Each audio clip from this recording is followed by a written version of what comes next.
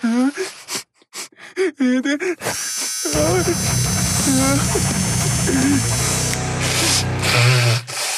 about Mr. B. I often wonder if Lindsay is sitting there at her computer. I imagine she has like a very nice desk. Yeah. A little coffee cup with like the like USB coffee cup like warmer that keeps it, you know what I mean? Like I can imagine that. Mm-hmm. And she goes into the Dropbox. Mm-hmm. Yeah, I guess what she finds. And just opens us up raw, unfiltered, unhinged. And just, she's like, what? Like, I can only imagine what she's expecting the first 10 minutes before we actually get to the topic. I warned her about the next one. Just prepare yourself. Oh, it's so good. Yeah. She's going to have to do a lot of cutting and editing on the monkey podcast. That's truly. The monkey cast. There are very few times where you have made me laugh to the point where I'm unable to articulate the laugh anymore and I just collapse out of frame. That's like my favorite. When I saw you dive out of frame, you couldn't contain yourself any longer.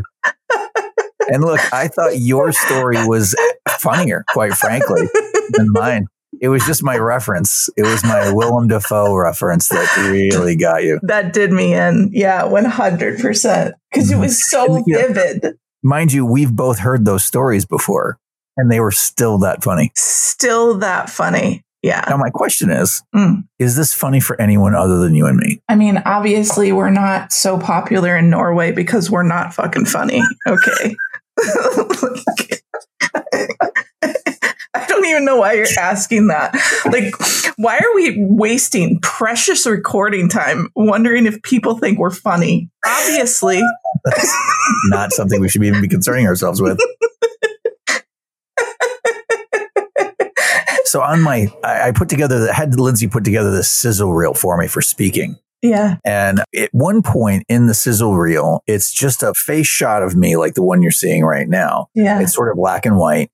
And I'm laughing, right? And there's just these different places that I've shown up and my work has been, it's like New York Times, Rolling Stone, and I'm obviously just tickled to death. Like the laugh looks infectious, even though you can't hear it. And to a person who knows us and knows the show, they're like, "You're talking to Sarah there, aren't you?"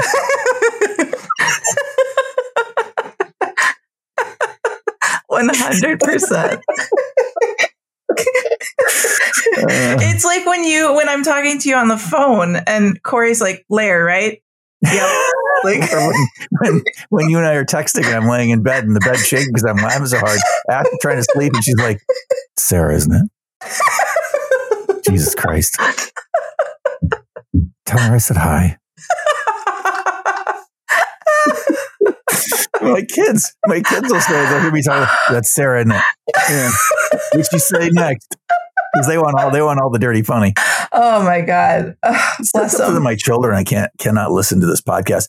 Ash was listening to it in the car not too long ago and was almost drove off the road, endangering my children's lives and her own because she's trying to turn it off before they heard whatever is coming out of our mouths. Yeah. I had a guy write in. I had a guy write into my website. He wanted to come on board as one of my clients. Ash has been dying for me to tell you this. His whole line is, "Hey man, I've seen your podcasts and I have to say, I think you're my kind of asshole."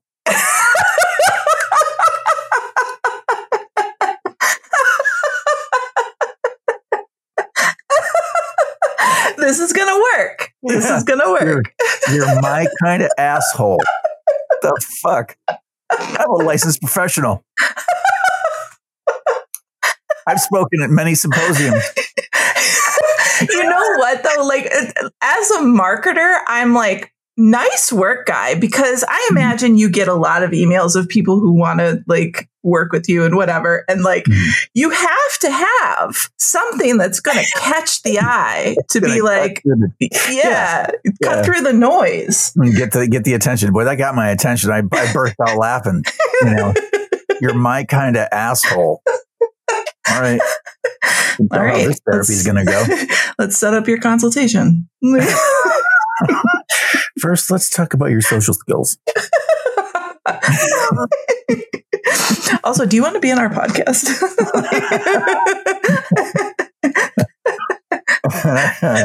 That's the prerequisite. Are you funny? Yeah, you've got to be funny. Perfect. Booked. Good. So this thing could go off the rails, though, at any moment. Truly. That's what we're looking for. That's on brand. Well, and that's exactly right, which leads me to our topic today. When we had been talking about it, I had said, this is a heavy one. It's a little different for our brand. And you were like, no, it's not. Mm-hmm. No, this is all us. No, because I think the hallmark of our brand is that we can dance on the surface and have fun and have humor, make fun of ourselves as we always do. And then we try, and this is the way I talked about the podcast to people. I say, then we dive the depths but who wants that same note being played throughout an entire podcast? I don't. I get bored quick. I mean, there's one podcast in particular that I like, On Being. It's an older one. She's been around for a long time, and and she's great, but it's very monotoned, and there's very little humor in it. It's all straightforward, really good information. But after a while, I'm like, damn, man, let's mix it up a little bit. And I think a lot of podcasts fall victim to that, right? I want to deliver so much really good information. And that's great, but I think you need to do it in sort of an entertaining kind of a way. I try to do that with the book too. 100%. Mix it up. It's got to have a little personality. It really does. Don't be afraid to talk about, your first job working with monkeys. Don't be afraid of it.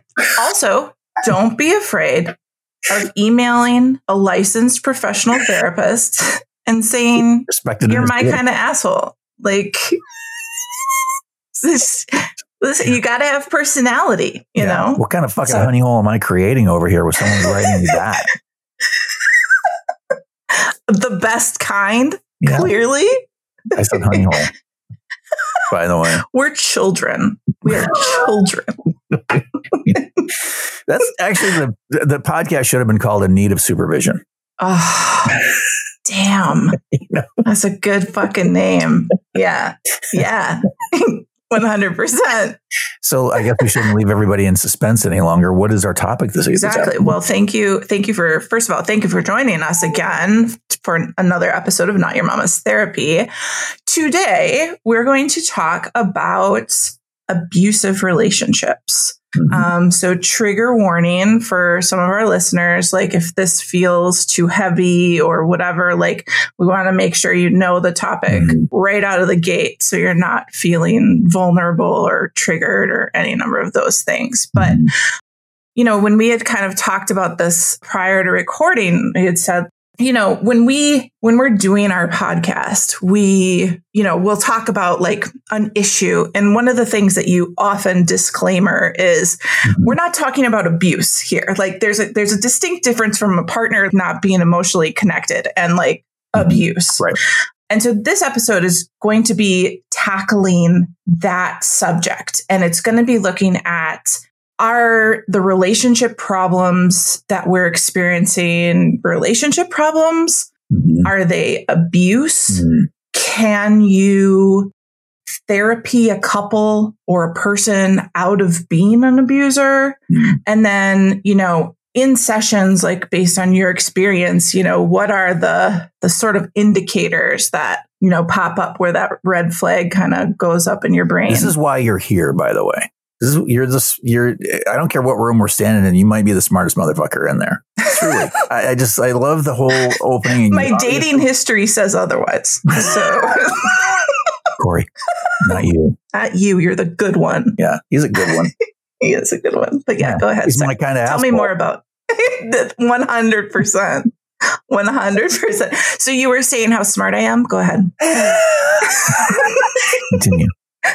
Yeah, no, I really liked, because I should have, like, here I am with the license and I didn't think of the trigger warning. And I think that's really important. I think it's really astute of you to consider those folks that might, hear some of this. And look, a lot can happen for you in this. If you're listening, you could be thinking to yourself, I don't think this really pertains to me, but I'll listen. And then suddenly find out that, in fact, maybe there are some things there for you. Because today we're probably not talking about physical abuse. We're not talking about bruises. We're not talking about scars that you can see on the outside. We're talking about, marks that look like scars on the inside.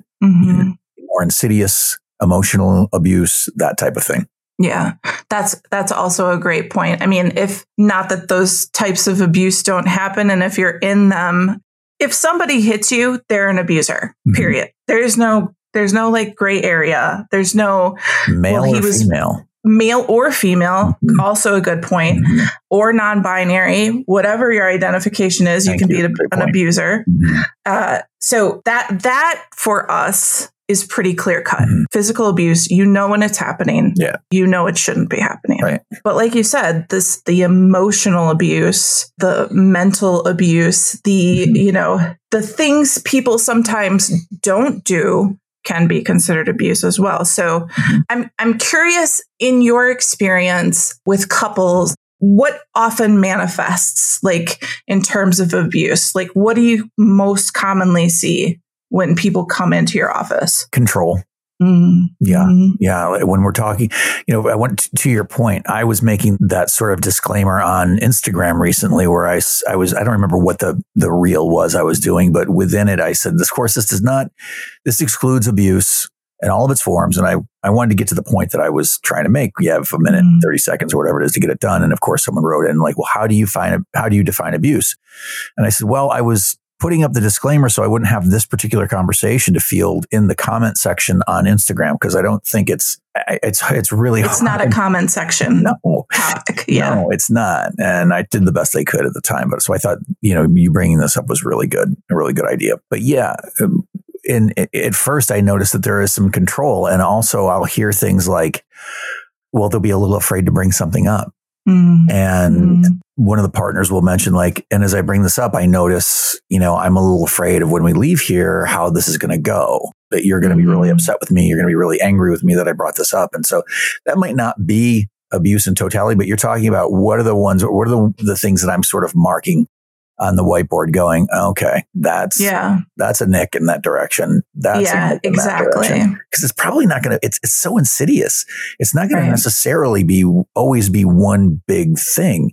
And it's also something that both partners have sort of argued themselves out of. The abuser doesn't think they're an abuser necessarily. And they've sort of made the person who's being abused feel as though they're not being abused through their gaslighting and controlling.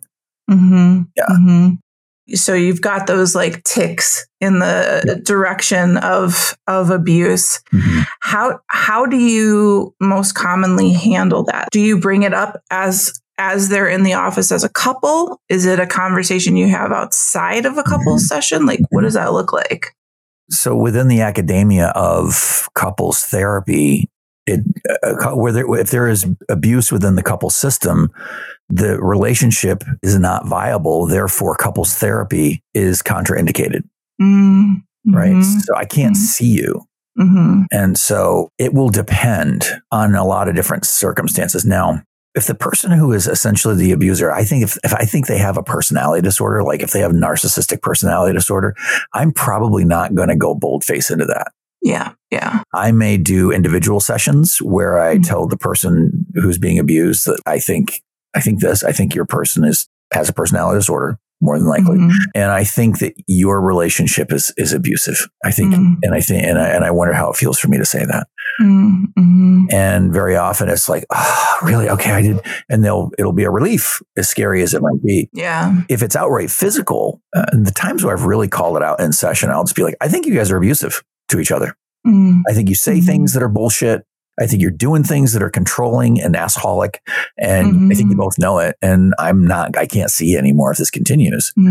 So depending if they are actually functional and compensated and not one suffering from a personality disorder, I'll probably call it out right in session and say, I can't see you guys anymore. And I've done that recently. Recently, though, I had this couple, they were dying to get into my practice, and they kept calling. She kept calling. She kept calling. And as soon as I met the guy, it was my skin kind of crawled. Your hackles went up. Oh, I knew it. I was like, this is a narcissist, maybe a borderline. And, he owned nothing, took zero responsibility. She was doing all of the emotional labor.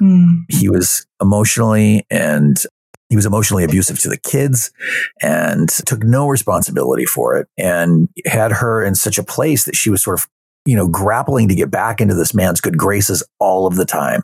She was always in that one down position. And so I essentially told them that the way he was acting, the side note to my practice is you've got to want to. And there were enough sort of indicators that he really didn't want to be in the relationship. And I said, I don't think you really want to be in this relationship. And I turned to her and I said, and I think you should listen to that. And I think you need some individual couples therapy. So I sent her and him to their own couples therapy. I'm not sure that he ever continued. I know that she did. And that's the way I dealt with that. But it was absolutely emotional abuse. It was covert emotional abuse going on. Yeah. The covert is what resonated with me. Having been in an abusive relationship myself, you lose sight of reality. Like where someone like you being like, hey, this actually isn't fucking right. So, you need that third party to validate that awful feeling you've had in your stomach or in your chest or whatever for weeks, months, years. For me, at least, that's how it manifested. That was like my body physically telling me you are not in the space you're supposed to be in. And it's absolutely insidious. It's absolutely, you're gaslit, you're, all of these other things. So I'm curious, let's say you have this person, they don't have a personality disorder.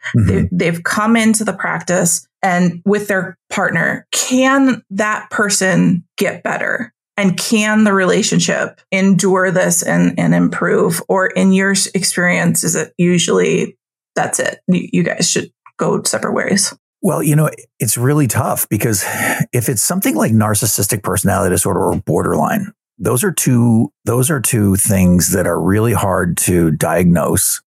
And it's really hard to be the only one saying that to them if they haven't heard it from a psychologist or something like that, or psychiatrist in the past and have that diagnosis. Then you being the first one to say that to them, they're going to deny that because within the borderline complex, there is a big piece of narcissism. And so there is this understanding that I am this person. I'm not an abuser. And they have this conflated idea of who they actually are in the world. It's sort of like a social mask. And everything that they do is in service essentially to that social mask, especially for the narcissist. And so if I'm the one standing there going, hey, you know what? You're abusing this person. They're probably going to deny me out of hand and be like, this guy's a quack. We're out of here. And I'll probably be one in a long line of good therapists who couldn't help them because you have to be careful how you disseminate that. So there's a couple of big hurdles. One is, can both people hear that there's abuse in the relationship? I think there's abuse in the relationship. And can they also recognize, I guess your question was if there's no personality disorder, is that right? Yeah. Obviously with personality disorders, you're kind of dealing with these things, but let's say you've identified that they're not in those buckets. Where do you take them? I'll bring it to the surface. I will bring it out. I'll work with them for a little while and, I will get them into their bodies and get them talking about how they, especially like when it starts to come up, they get to the point where they can kind of trust me. And maybe I've been seeing pieces and parts of it. And so you have to kind of gauge it. And really it's a feel about have I built enough trust with both partners, especially the one who I think is the abuser, enough that I can say, hey, in the way that I do, like, you're being kind of a dick. And I think you know it, right? Sometimes even in that fashion, like I'll use those, those terms to kind of meet them on that level rather than looking down on them from on high. Instead, I'm sort of a trusted friend imparting some information. Like, I think I see this, and often they will listen, but I'll get them into their bodies, feeling into like, how did it feel when you just said that? What do you mean? How did it feel because I know how it felt for me to see it. I wonder how it felt for you to hear it. I'll point to the person who I feel is being abused, and they'll unpack feeling controlled or feeling demeaned or feeling like they are walking on eggshells or feeling like they're never right. They're always wrong. And slowly what will come to the surface is the definition of abuse. Sure. And so I almost don't have to say anything other than to point out what's on the table between us, which is, guys, by definition, this is abusive, right? And something has to change or we can't continue doing this anymore. And then they know, like, if I've gotten them to that point where they trust me, If I'm going to quit, then they go, okay, ding, ding, ding, ding, ding. Yeah, right. Maybe there is something wrong. And so that trust factor in dealing with these folks is really, it's a really important one, at least in my estimation. Yeah, no, it makes complete sense. You know, I think of the woman in that couple you just talked about where she called you a bajillion times because they just want it to get better. Yep. You know, they just, you're so focused on that you forget, you know, the healing that you now have to do both in your relationship and in yourself to get through what you've been experiencing.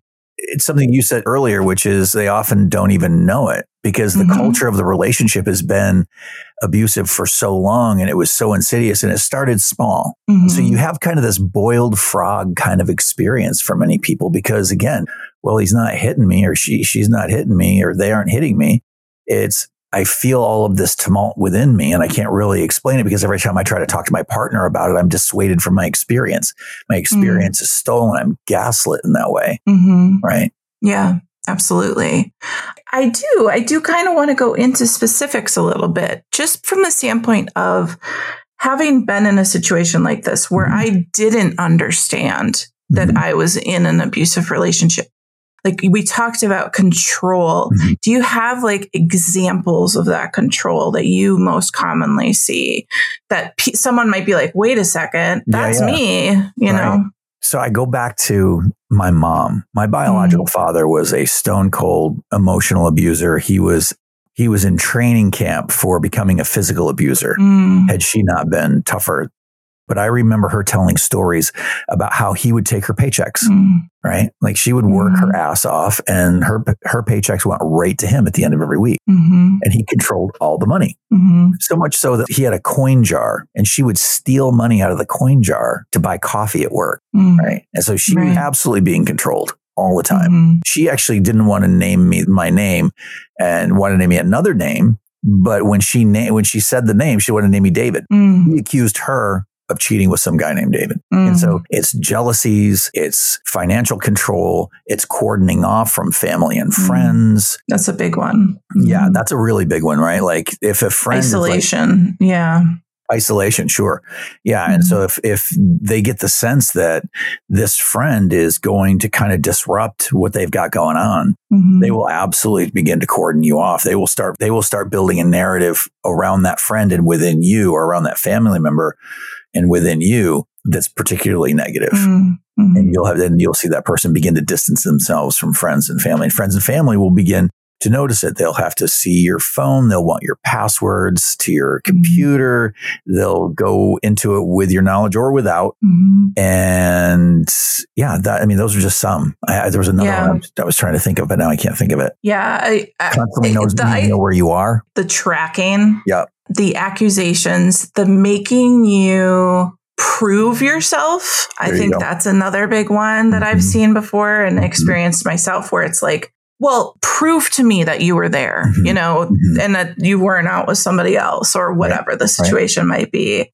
I've also seen food related abuse from the standpoint of like controlling what you eat, controlling, you know, what you're allowed to eat, how often you're allowed to eat, or on the flip side, people who are dealing with some true trauma and they want their partner to get heavier and heavier and heavier because they're not, you know, as attractive to somebody else is what they would assume, et cetera. Like that sort of thing too, that I've seen that's... Many of these are the ones you wouldn't think of, right? Right.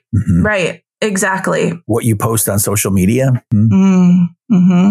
Comments. Yeah. Comments you make. Yeah. 100%. Yep.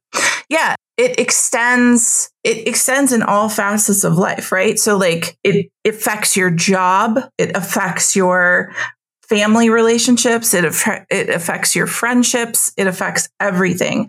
And slowly they just get their fingers in until there's not a single part of your life that they don't have some opinion on or say on for what you should do, what they expect of you, et cetera. Yeah, and if you push back on these seemingly mundane issues, there's blowback. And you find yourselves, many of my clients who have, and you could probably attest to some of this, is you feel like you're walking on eggshells. Yeah, you're always being careful. You're always which I didn't realize how dark this was, but you're always one step ahead. You're always like thinking a day ahead, a couple hours ahead. And so it, in a lot of ways, robs you from being in the present, robs you from the ability of being mindful about yourself and your body. It completely detaches you from that first practice, so that now you're just sort of floating out there of like, just all you're trying to do is predict what might make them unhappy.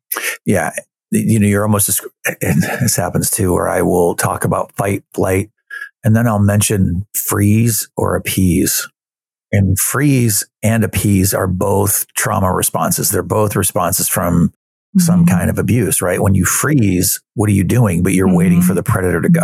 And I remember when I started, I was, would not have thought this couple had abuse necessarily within the system. It wasn't something that was presenting itself. And I was talking about parts, and I was talking about, is your fighter a fleer?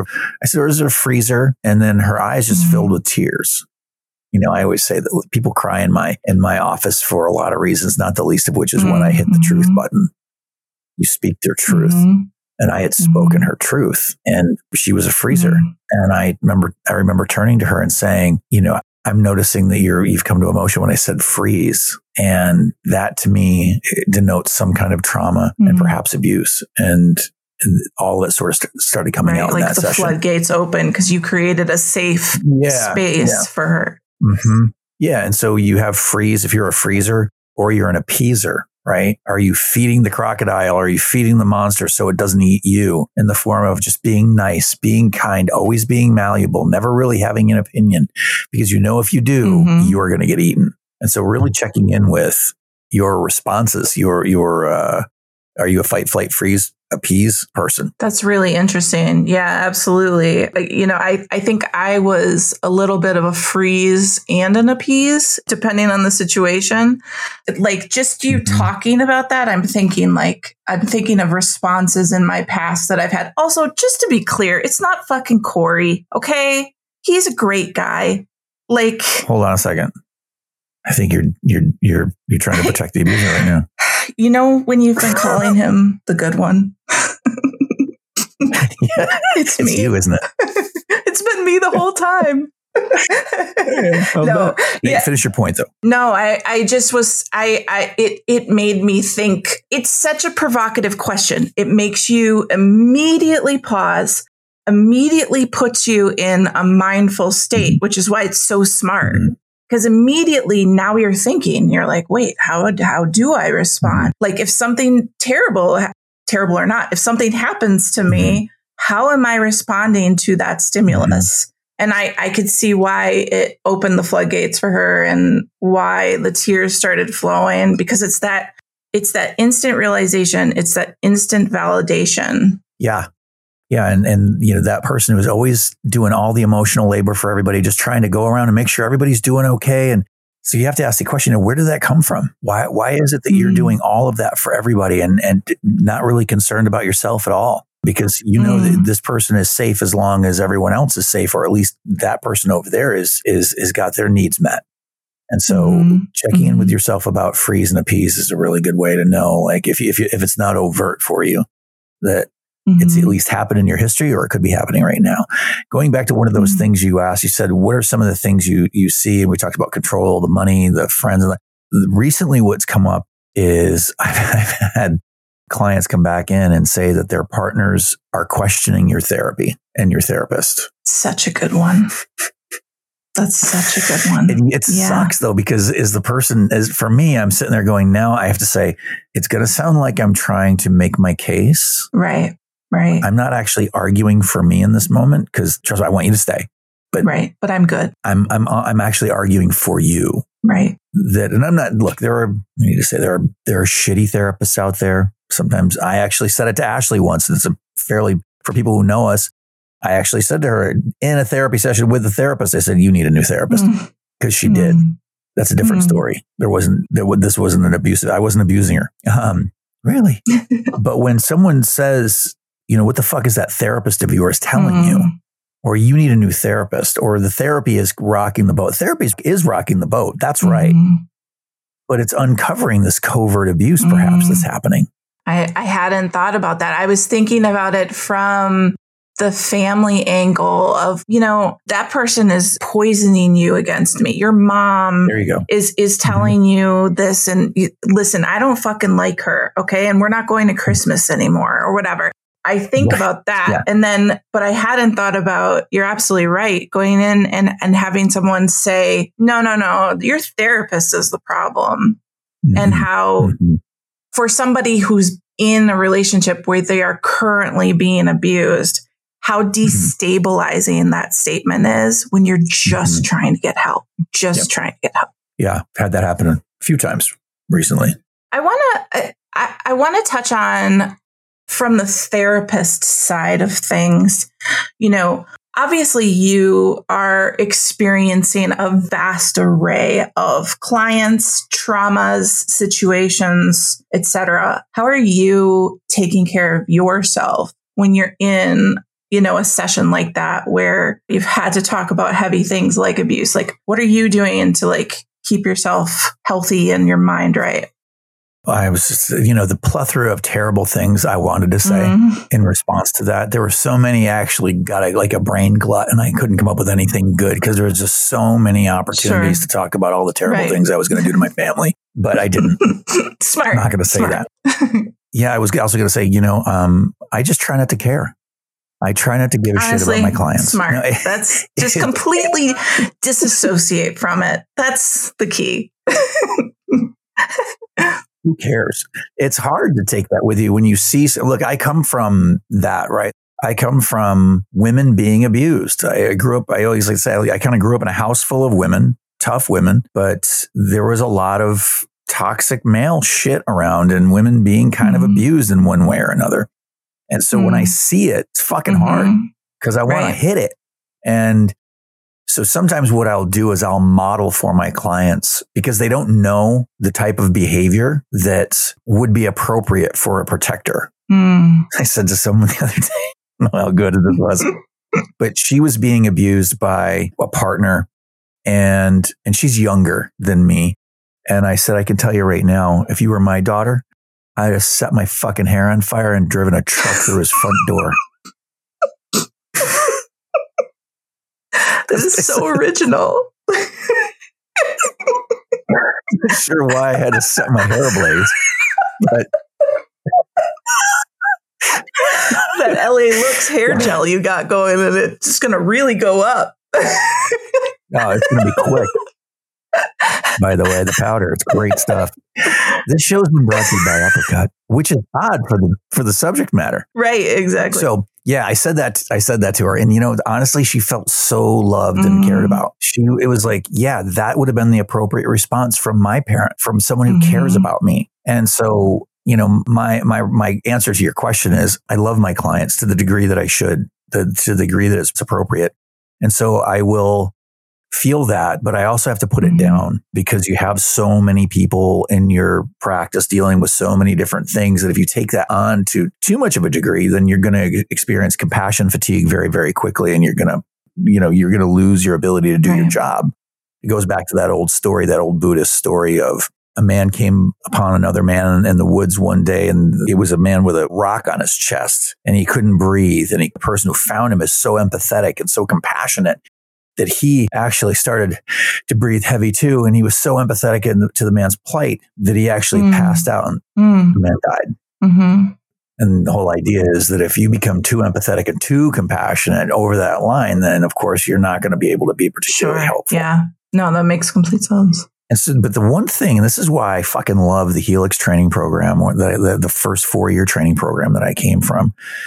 For the first year and throughout the entire 4 years, I'd have to say they kept reminding us that your clients have everything within them that it takes to heal. Right. And it's your job to kind of just show them where that shit is. And so that absolved me from doing all the labor of carrying it, of being the one that sets your hair on fire and drives through the door. It's a nice sentiment that I would want to do that for her. It shows her that that's something that someone should do. And if I could, I would. It's not appropriate that I do that, of course.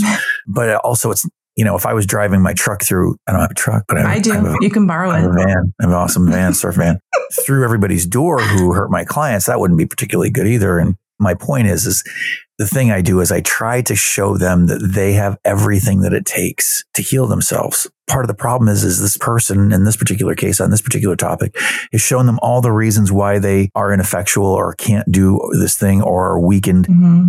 And so it's part of my job to help show them their strengths and their resiliencies. That they themselves can get that rock off their chest. Yeah. So it's actually not my job to do it.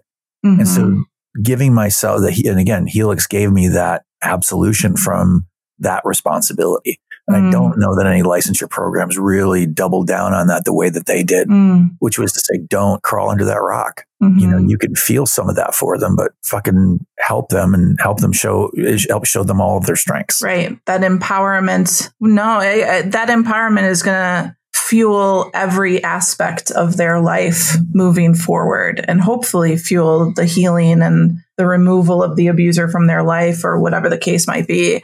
But to your point about what you said to that particular client, I have had conversations with Corey where he has reacted a certain way. Mm-hmm. And I'm like, that's such a reaction. Like, calm down. And he's like, no, actually, this is the appropriate reaction. You are the one that has muffled your response to this horrible experience that you've, continued to go through. And so having that validation, I think, is so key. Mm-hmm. I also think, this brings me to, sort of a tangential topic of the external, the person outside of the relationship who's the abuser. Have you experienced anything like that where it was like the couple is talking to you, they're sharing what's going on, and you start to realize, hey, there's actually a really shitty friend who's, influencing this and, things like that. Have you experienced anything like that? Yeah, with Ashley. Oh, really? Mm-hmm. Her family. Oh, right. Yeah. But she, comes from, again, people don't know already, she does not mind me talking about this because she does that, she does all the time too. But her mom was and is a raging borderline movie villain type of, person. And in my estimation, and actually in my clinical evaluation. And so the abuse that she received from both her brother and her father seemed like not that big a deal. And so I watched her, take all sorts of mistreatment from them in various forms. They always treat her like she's stupid and, kind of, it was very insidious the way that the abuse that they bestowed upon her. And I would become incensed, And one of the ways I noticed that she was sort of an appeaser. Did I tell you about the New York Yankee thing about the guy touching her? No. So I'll make this. We were working in the bar, working at Brother Jimmy's, and she had just started working there. And she was a manager, and she was obviously adorable. Listen, we know that already. Yeah. So the New York Yankees had just won a game to send the World Series into the 7th game or some shit. One of the guys that was in there, New York Yankees used to come in there all the time. One of the guys that was there had hit the home run to do it. And I saw her and he was standing behind her and he had his hands on her. And I looked at her and we weren't together at the time. We were just friends. And he's touching her. And you could see that she just didn't really know what to do. And you could see the discomfort on her face, but between her job and also her feelings weren't necessarily always cared about. And the abuse from the insidious abuse from her family put her in this place where she was sort of an appeaser. Sure. And so I'm in the middle of I don't want to upset him by telling him. Didn't want to upset the ownership. Right. And I had been there for a long time and I was the head bartender and all that, but I was certainly not a manager or anything like that. And so I was like, fuck that. Cause I've, seen women touched and abused like that for too long. And so I fucking stopped what I was doing. I walked out from under the bar and I walked right up to them and I stared him in the eye while I was talking to her. And I said, you do know that you don't have to let anyone put their fucking hands on you, that you don't want their fucking hands on you. And he immediately just took his hands off. It's like, shit. Yeah. This guy might have a truck and a match. Why smell burning hair?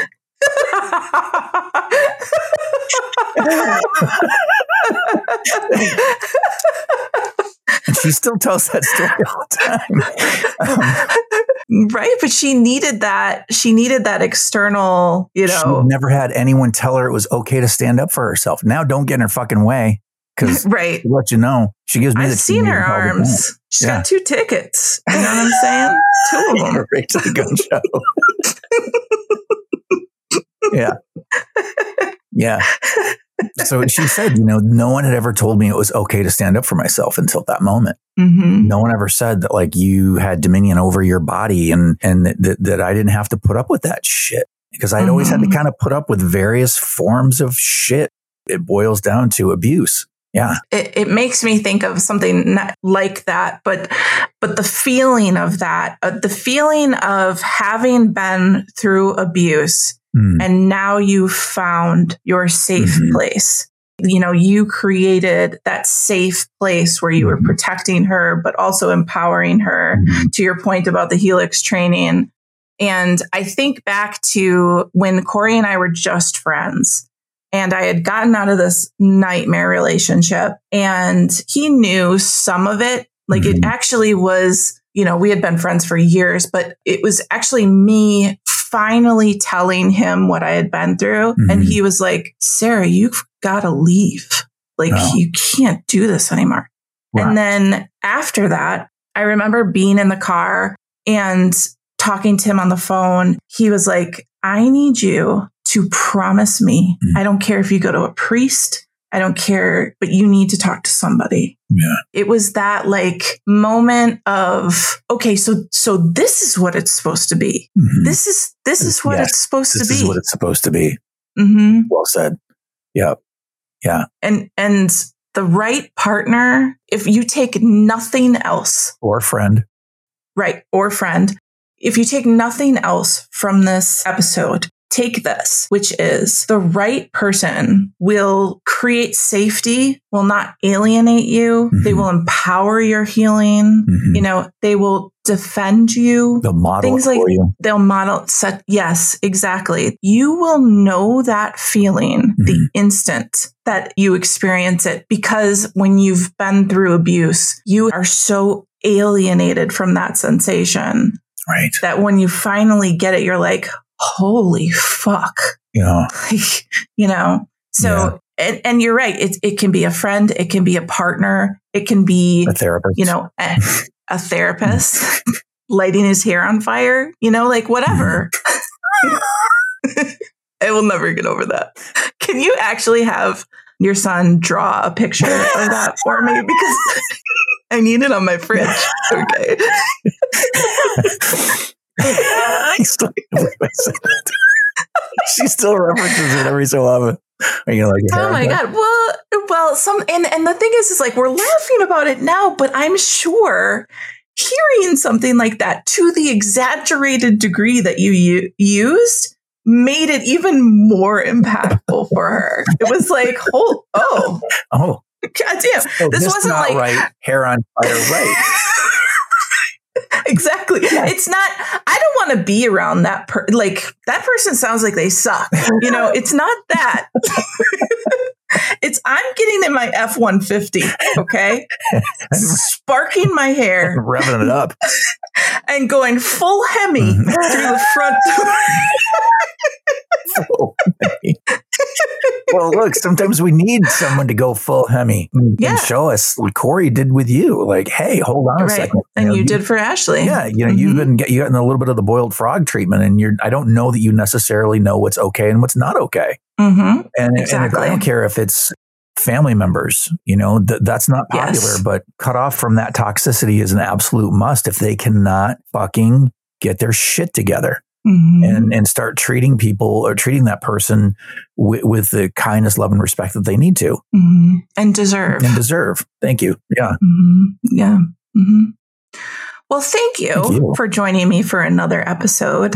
I think we did okay on this one. Yeah, I'm proud of us. I think we did. Yeah. Gosh, we're By the way, people out there, we could use a few fucking reviews, like some nice reviews. Yes. If you, I know I hear people talking about this podcast all the time and saying, oh my God, I love it. It's like, I know it's a pain in the nuts to go and do a review, but they really help. Really help.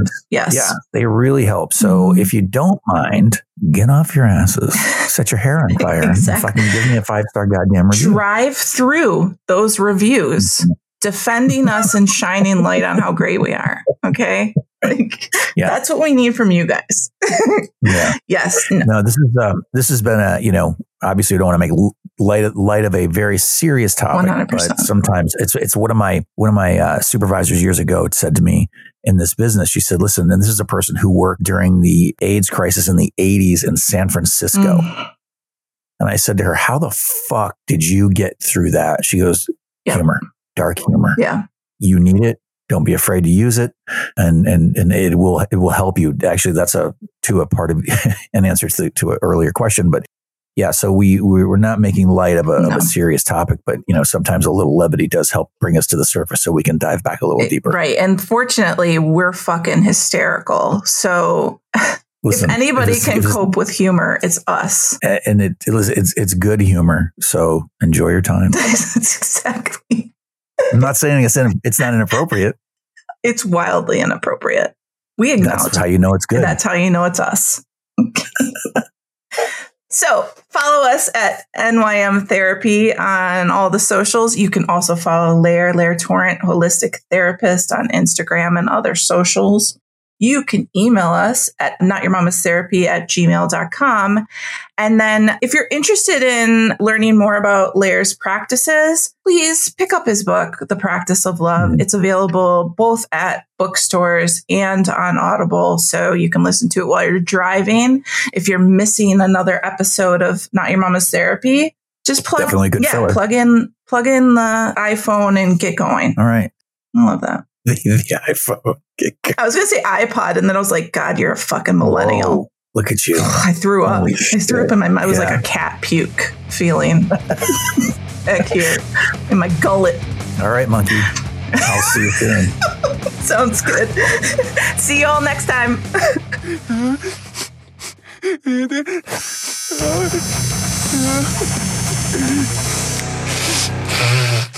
Not Your Mama's Therapy.